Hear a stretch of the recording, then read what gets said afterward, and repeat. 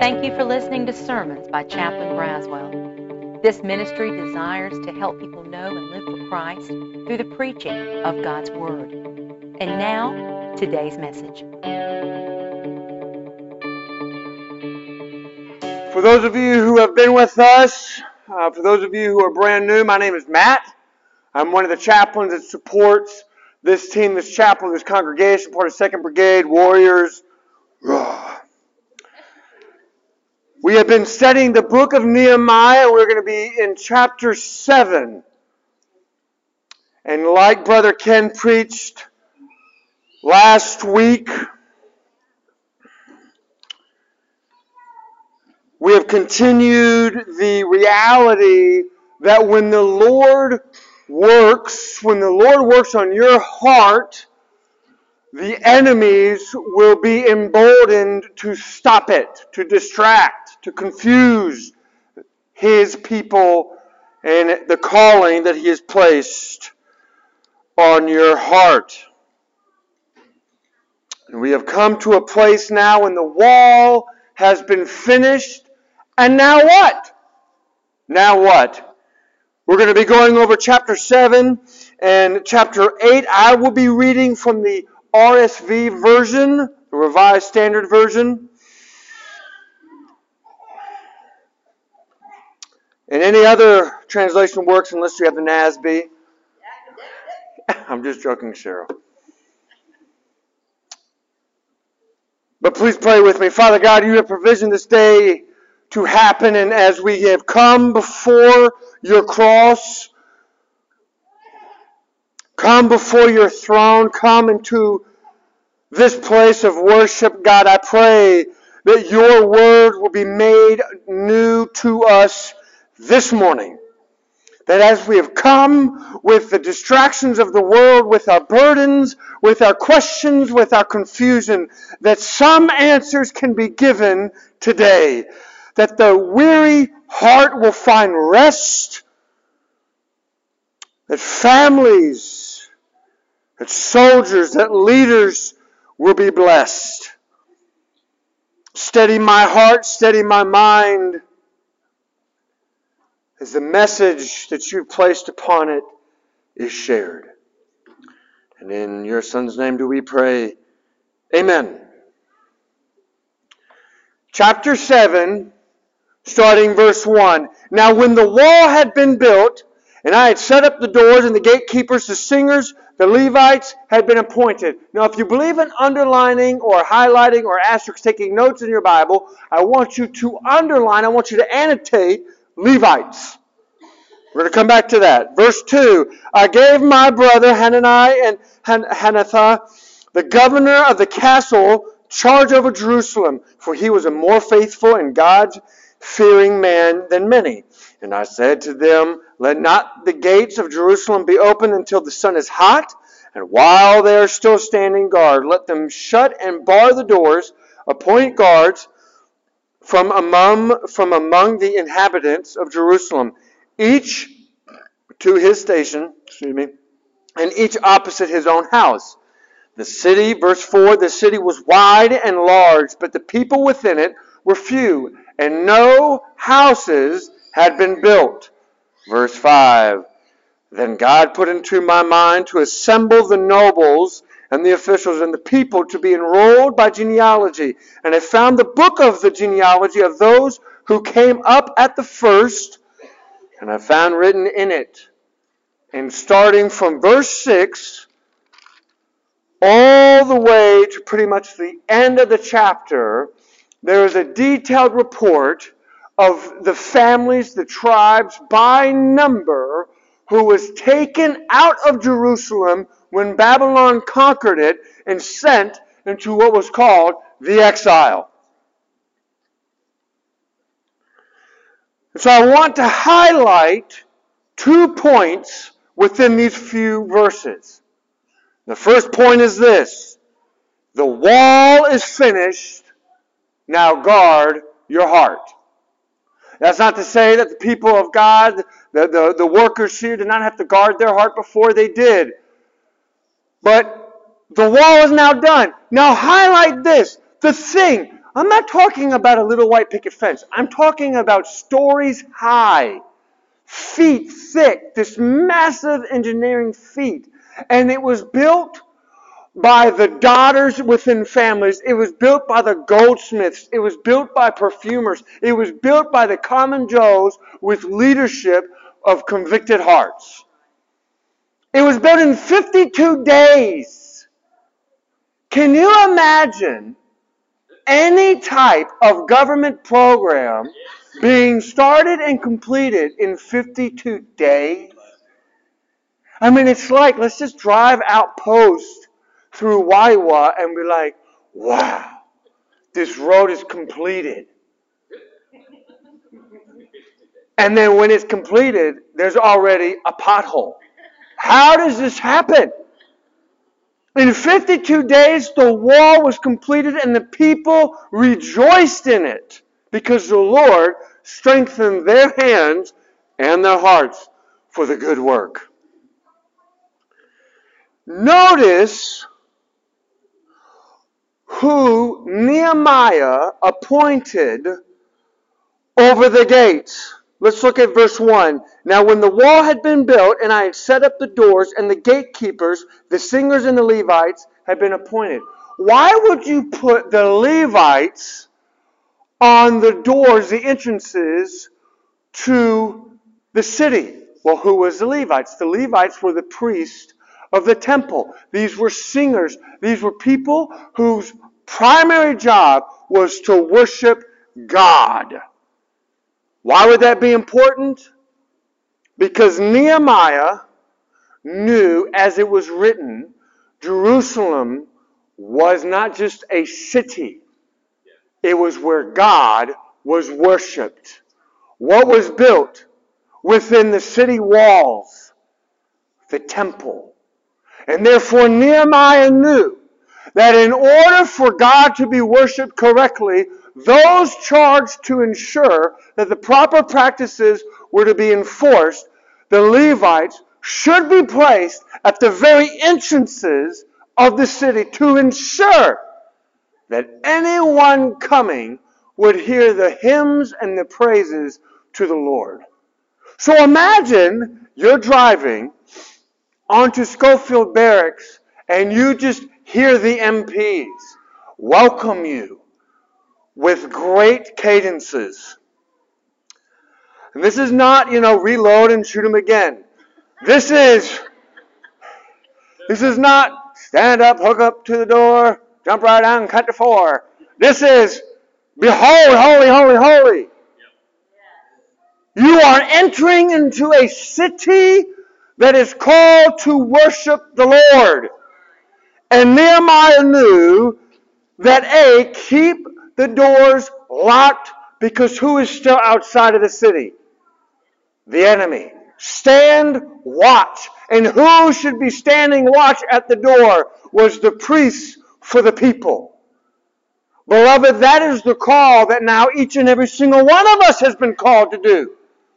Because in the New Testament, Jesus says, behold, as I am resurrected from the dead, I will rebuild the temple. And where is the temple now? It is in our hearts. And therefore you and I are charged to protect and to guard and to defend our places of worship. Well, what is that? You, your very soul, your very body, your very eyes. The Bible says that the eyes are the gateway to your what? Your soul. Out from the heart does the mouth speak, which is terrible. Because I want to say, I didn't really mean what I said. Have you ever been caught in that? You quickly say something really, really, really quickly. And you're like, well, I didn't mean that. Yeah, you did. You spoke it. The thoughts, the feelings, the emotions came from the heart, and therefore we spoke it. Thank God, God is patient with our ignorance. Nehemiah says that the city of God, Jerusalem, is now externally protected. The wall was finished. But we cannot just check the block. At one time, a wonderful and modern power plant and power grid was built. And one time before many of us were born, it was excellent. And now, you might just not have power at night. You might, don't open up the freezer. Save it. Because we don't know when the power is coming back on. You see, you and I as a church cannot just say, well, said that prayer. Well, I did that. Christian 101, done. We can't just do a good work and then hang our hat on it as if it's just rinse and recycle and repeat. It is like building a garden and watering the seeds once and then wonder why is nothing growing if you never go back and water it again. You always have to go back to the infrastructure of the city. You always have to go back to the foundation of the soul to say, how is it doing? We just sang a beautiful hymn, Come Thy Fount of Every Blessing. Oh Lord, tune my heart. Why? Because it is prone to wonder, oh Lord, I feel it. And don't you feel it sometimes when the enemies of the soul come very close to you and you're like, I'm getting that feeling, I'm getting that thought. It always amazed me when I used to work for Liberty University as a code of conduct officer, and people would come up and they say to me, well, I drew a line and I try not to cross it, but I crossed that line with my girlfriend or with my boyfriend or cheating on this test, and how can I stop that from happening again? Don't draw a line in the sand. Because the reality is that you and I are going to try to get so close to that line in the sand, and we're going to justify why we did not sin. And in reality, it's, what does the law say? How are we guarding our hearts? How are we guarding our hearts in the society and the culture that you and I live in, where if you do not agree with me 100%, then you are the enemy? How do we guard our hearts to view other people as being made in the image of God? Nehemiah reminds us that the doors should be guarded, they should be locked, and it says, and refraining to let anybody in who is not going to worship the Lord. You and I have our own temple now. Those who believe in Christ, those who profess Jesus as their Lord and Savior. And therefore we should be continually guarding our heart. The second point is this. The legacy of your faith is vital to a faithful family. I want to point this out. Look at verse 5 again. Then God put into my mind to assemble the nobles and the officials and the people to be enrolled by genealogy. And I found the book of genealogy of those who came up at the first, and I found it written. Beloved, your testimony is important. The Lord really convicted me to think through this, to pray through this, and I've been a youth pastor for a very, very long time. And I never did this to snipe out the senior pastor, but I would always ask the children, do you know the testimony of your parents? And I would ask the senior pastor's child first. And I wonder if the children of the chapels that serve here, if our own children know our testimony. I wonder if your children know your testimony. Why do you believe in what you believe in?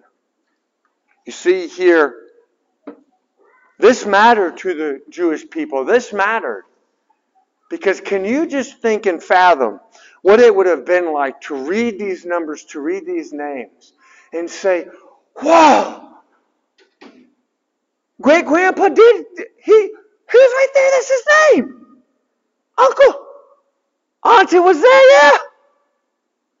And to be able to behold and see Look at the steadfast and the faithfulness of God, who said, I'm going to take you to Babylon, but I promise to bring you back.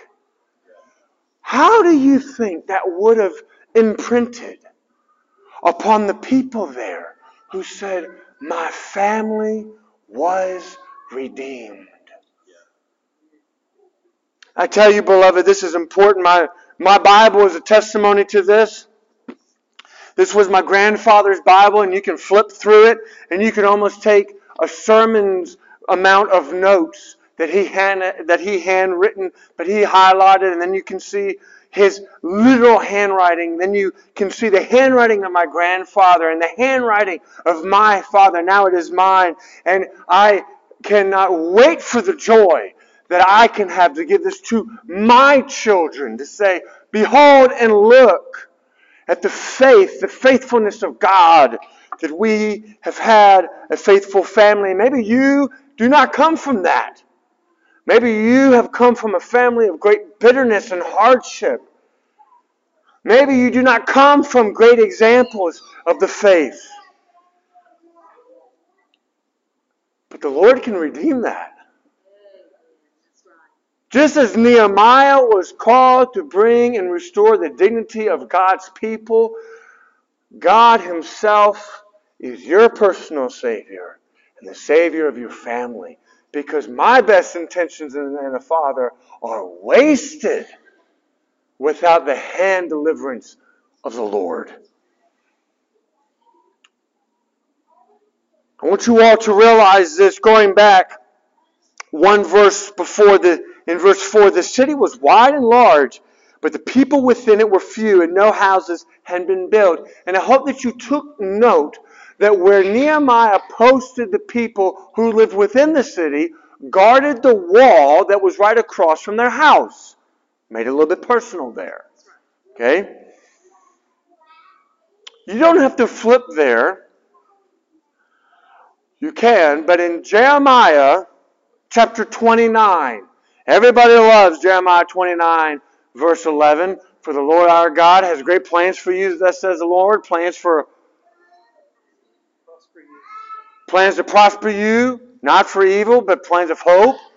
But before that, Jeremiah gives a charge from the Lord to the people. You are living in Babylon for 70 years, people. Go out and plant gardens and build houses. Increase, do not decrease. Seek the welfare of the city and pray for it. You are going to stay here for a while. This is your temporary home. Anybody live, I don't know, in places for a few years and then move? Anybody experience that? Anybody has to, you have the genealogy of your PCS season by the number of little tag stickers on your furniture. You're like, no, this is going to be the history of our moves with all the different colors, right? I want you to note this. Jeremiah tells the people of God who are in exile in Babylon, behold, you're going to be here for a bit. Plant homes. Seek the welfare. Increase, do not decrease. What does he say here in verse 4? He notes that no houses has been built. What do you think is about to happen? Homes were about to be built because you had all these people who had just come back. This is a pivotal moment for the people of God to say, you are home now. You are no longer a nomadic people. You are no longer transient. You are here. Defend your home. Beloved, you might know somebody who knows somebody. And they might ask, is it worth it? Is it worth it to be part of a Bible study? Is it worth it to volunteer? I'm never going to see these people again. I'm only here for a little while. It's so much work to make a friend. And isn't that the truth? It is. But beloved, God has led your hand where you are today. Build your home. Build it. And you will be utterly surprised what God will do in your life when your heart is willing. Because it is the Lord who builds the house. And if He doesn't, the laborers will labor in vain. I also want to highlight something here. This genealogy was very important. You find that the two letters, the two Gospels that were primarily written to Jewish people, specifically Matthew, gave a whole lineage, enforcing and edifying and giving the genealogy that says Jesus is part of the right tribe, the right people, and God's promise was true, that there would be one day a Messiah born out of this family. Let me tell you again, beloved, the legacy of your faith is vital to a faithful family. Something that Dana and I, we have been encouraged to do is to hold on to the Shabbat meal tradition.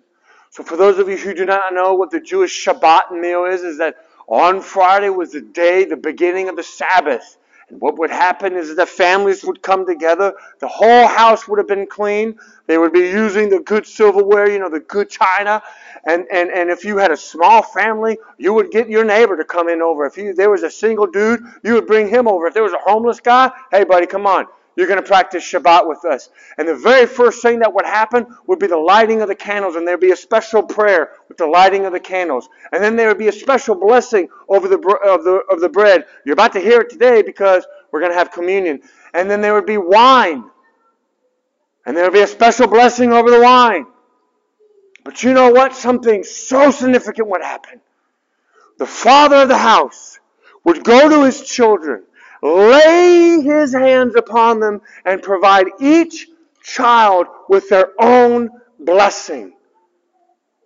And they would say, as I did this past Friday, Eleanor, may you have the wisdom and the courage of Esther. And you could just see her face being illuminated with exuberant joy because she knows my daddy loves me. I am in my Father's house. And I am being blessed. And this was typical in this area where the father would lay hands and bless it. You have that story with Isaac.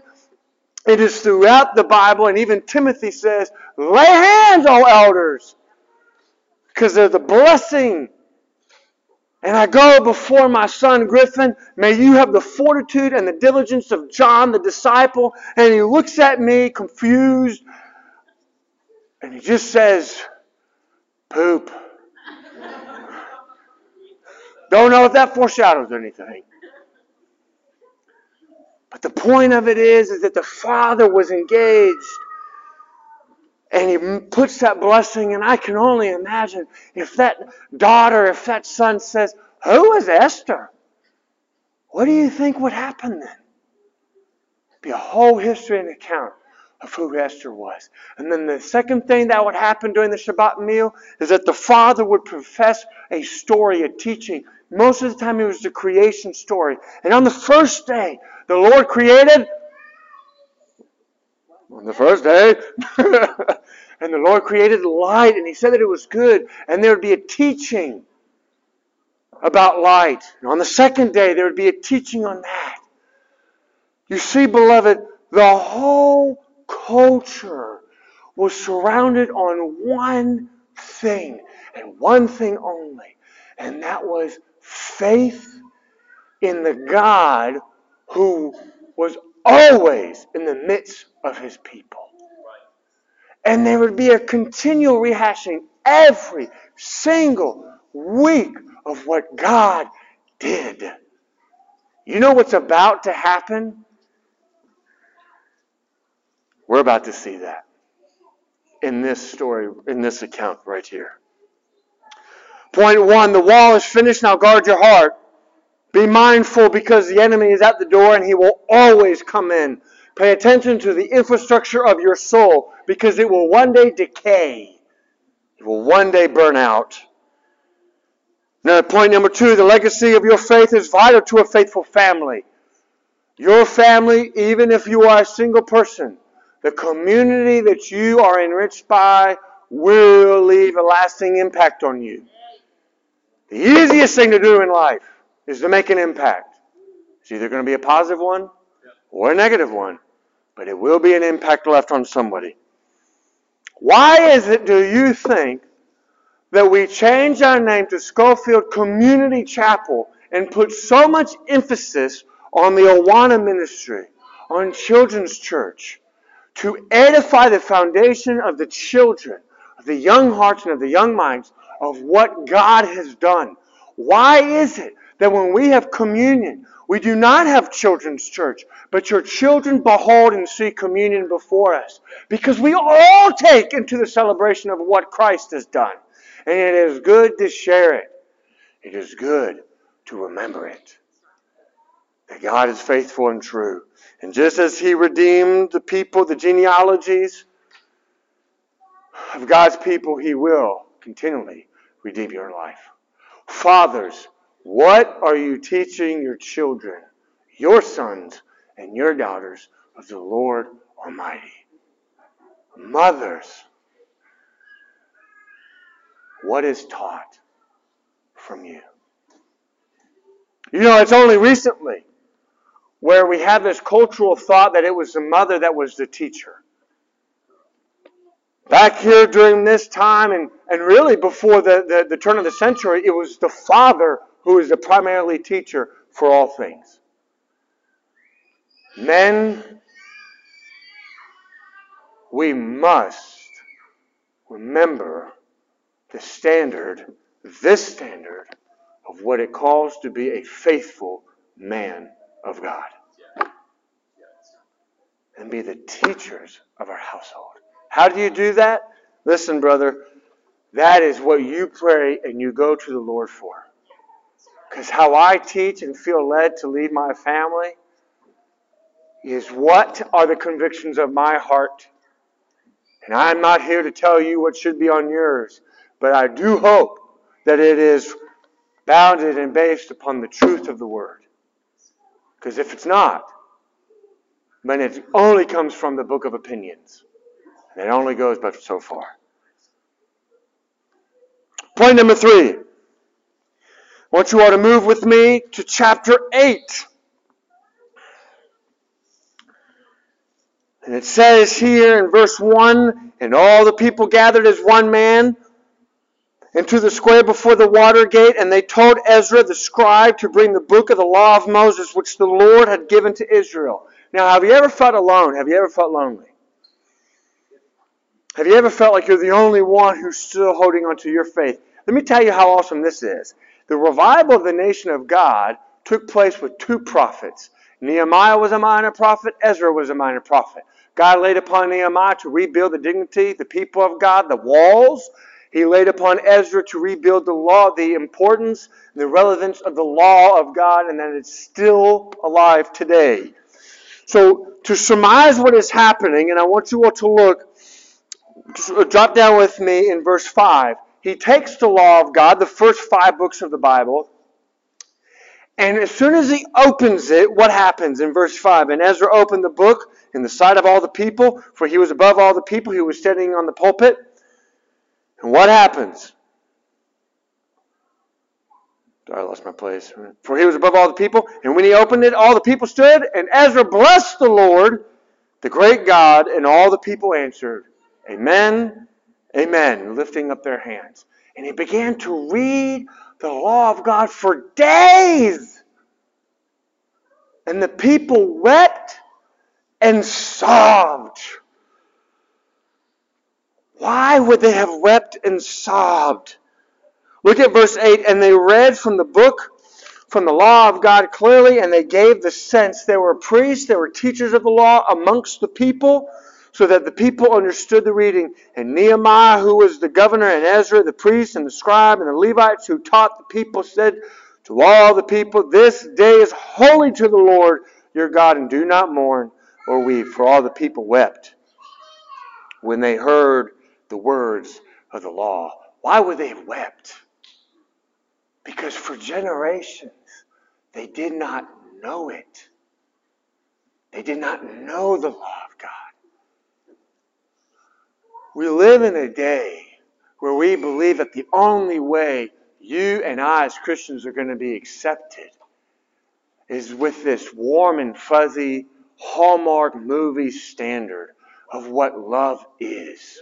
Beloved, as the scripture reading professed in 1 Peter, you are aliens, you are exiles, and yet you are called to be a holy priesthood, a nation. You and I are never going to be accepted by the world. Never. If the world rejected the most innocent man on earth named Jesus, how and why would they reject us? But if our doors were to be shut, would Schofield Community Barracks weep and mourn at the closing of our doors? Beloved, if we put in effort to be accepted by the world when we have been given a law that separates us from the world, from the nations of people, then there is no standard for the church. Psalms 19 clearly says that it is the law of God that revives the soul. It is sweeter than any honey on the comb. It is perfect in every way. How is it the law of God revives the soul? I thought, chaplain, that it was the cross. Cross is the method of salvation, the method of how sins were paid for. But it was the law of God that required the cross to be anyway. It was the law of God that said, you and I are unholy, that your best intentions, your best efforts will still give you hell. It's the law of God that looks at the church and says, you are not the MWR. You are not the Good Idea Fairy. You are not this or that. You are my bride. You are so worthy. I want you to be removed and set yourself apart from it. And the people wept and mourned because they knew that they hadn't been faithful and true. But look at what happens in verse 10. Then he said to them, go your way, eat the fat and drink sweet wine, and send portions to him for whom nothing is prepared, the homeless, for this day is holy to the Lord. Do not be grieved, for the joy of the Lord is your... The joy of the Lord is your strength. And the Levites quieted the people down, and the city rejoiced. Beloved, you and I, as we read and study the law of God, we only have two decisions to make from it. We either see them as a list of rules, of do-nots, or we see them as the very basis and need for a Savior to fulfill them. The Old Testament is the law of God. The New Testament is how Christ fulfilled the law, and therefore we should love it. Beloved, do we know the standards that Christ has given to us? It's by studying the law. It's by being part of a community. It's by understanding that you have a fascinating part. This whole thing called the church. And when you and I come to the reality that there's no way that I can't do these right and wrongs, I can rejoice because Christ can. By theology, I'm Presbyterian, baby. I'm a Calvinist. You know what our nicknames are? We are the frozen chosen. You go to a Presbyterian church? Praise God from whom all. You go to another denomination, they're like, Jesus! Woo! And I hate that stereotype from my denomination. Because how can you, who claim to have been chosen by God, do it so quietly? How can you be so reserved? How can you be so quiet? How can you be so stoic? As if nothing has changed in your soul. We're about to come before the table of the Lord, and there's going to be a time of reflection and meditation and prayer. Point 3 says, without the law, there is no repentance, and the cross is pointless. Without the law, there is no repentance, and the cross is pointless.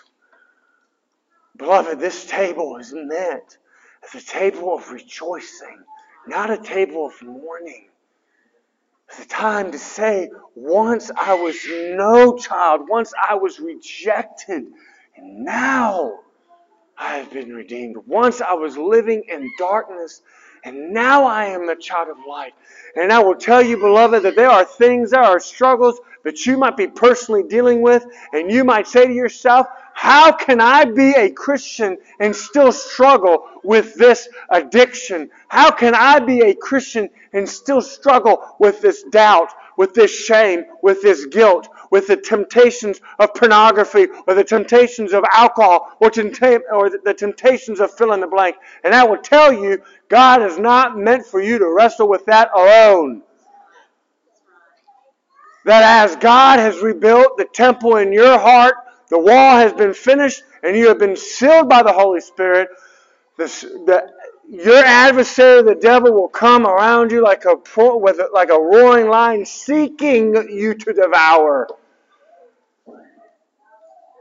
And so, yes, I've had those same questions. How can I be a chaplain and still struggle with this? Beloved, that is the point of the cross. And thanks be to God that we have a Redeemer who wrestles that. But give that to God to wrestle with. Because if we tried to build the wall, if we tried to guard our heart by our own effort, we will utterly fail. It is when we come to the Lord, when we utterly pray, God, you know my heart. Take and seal it for the courts above.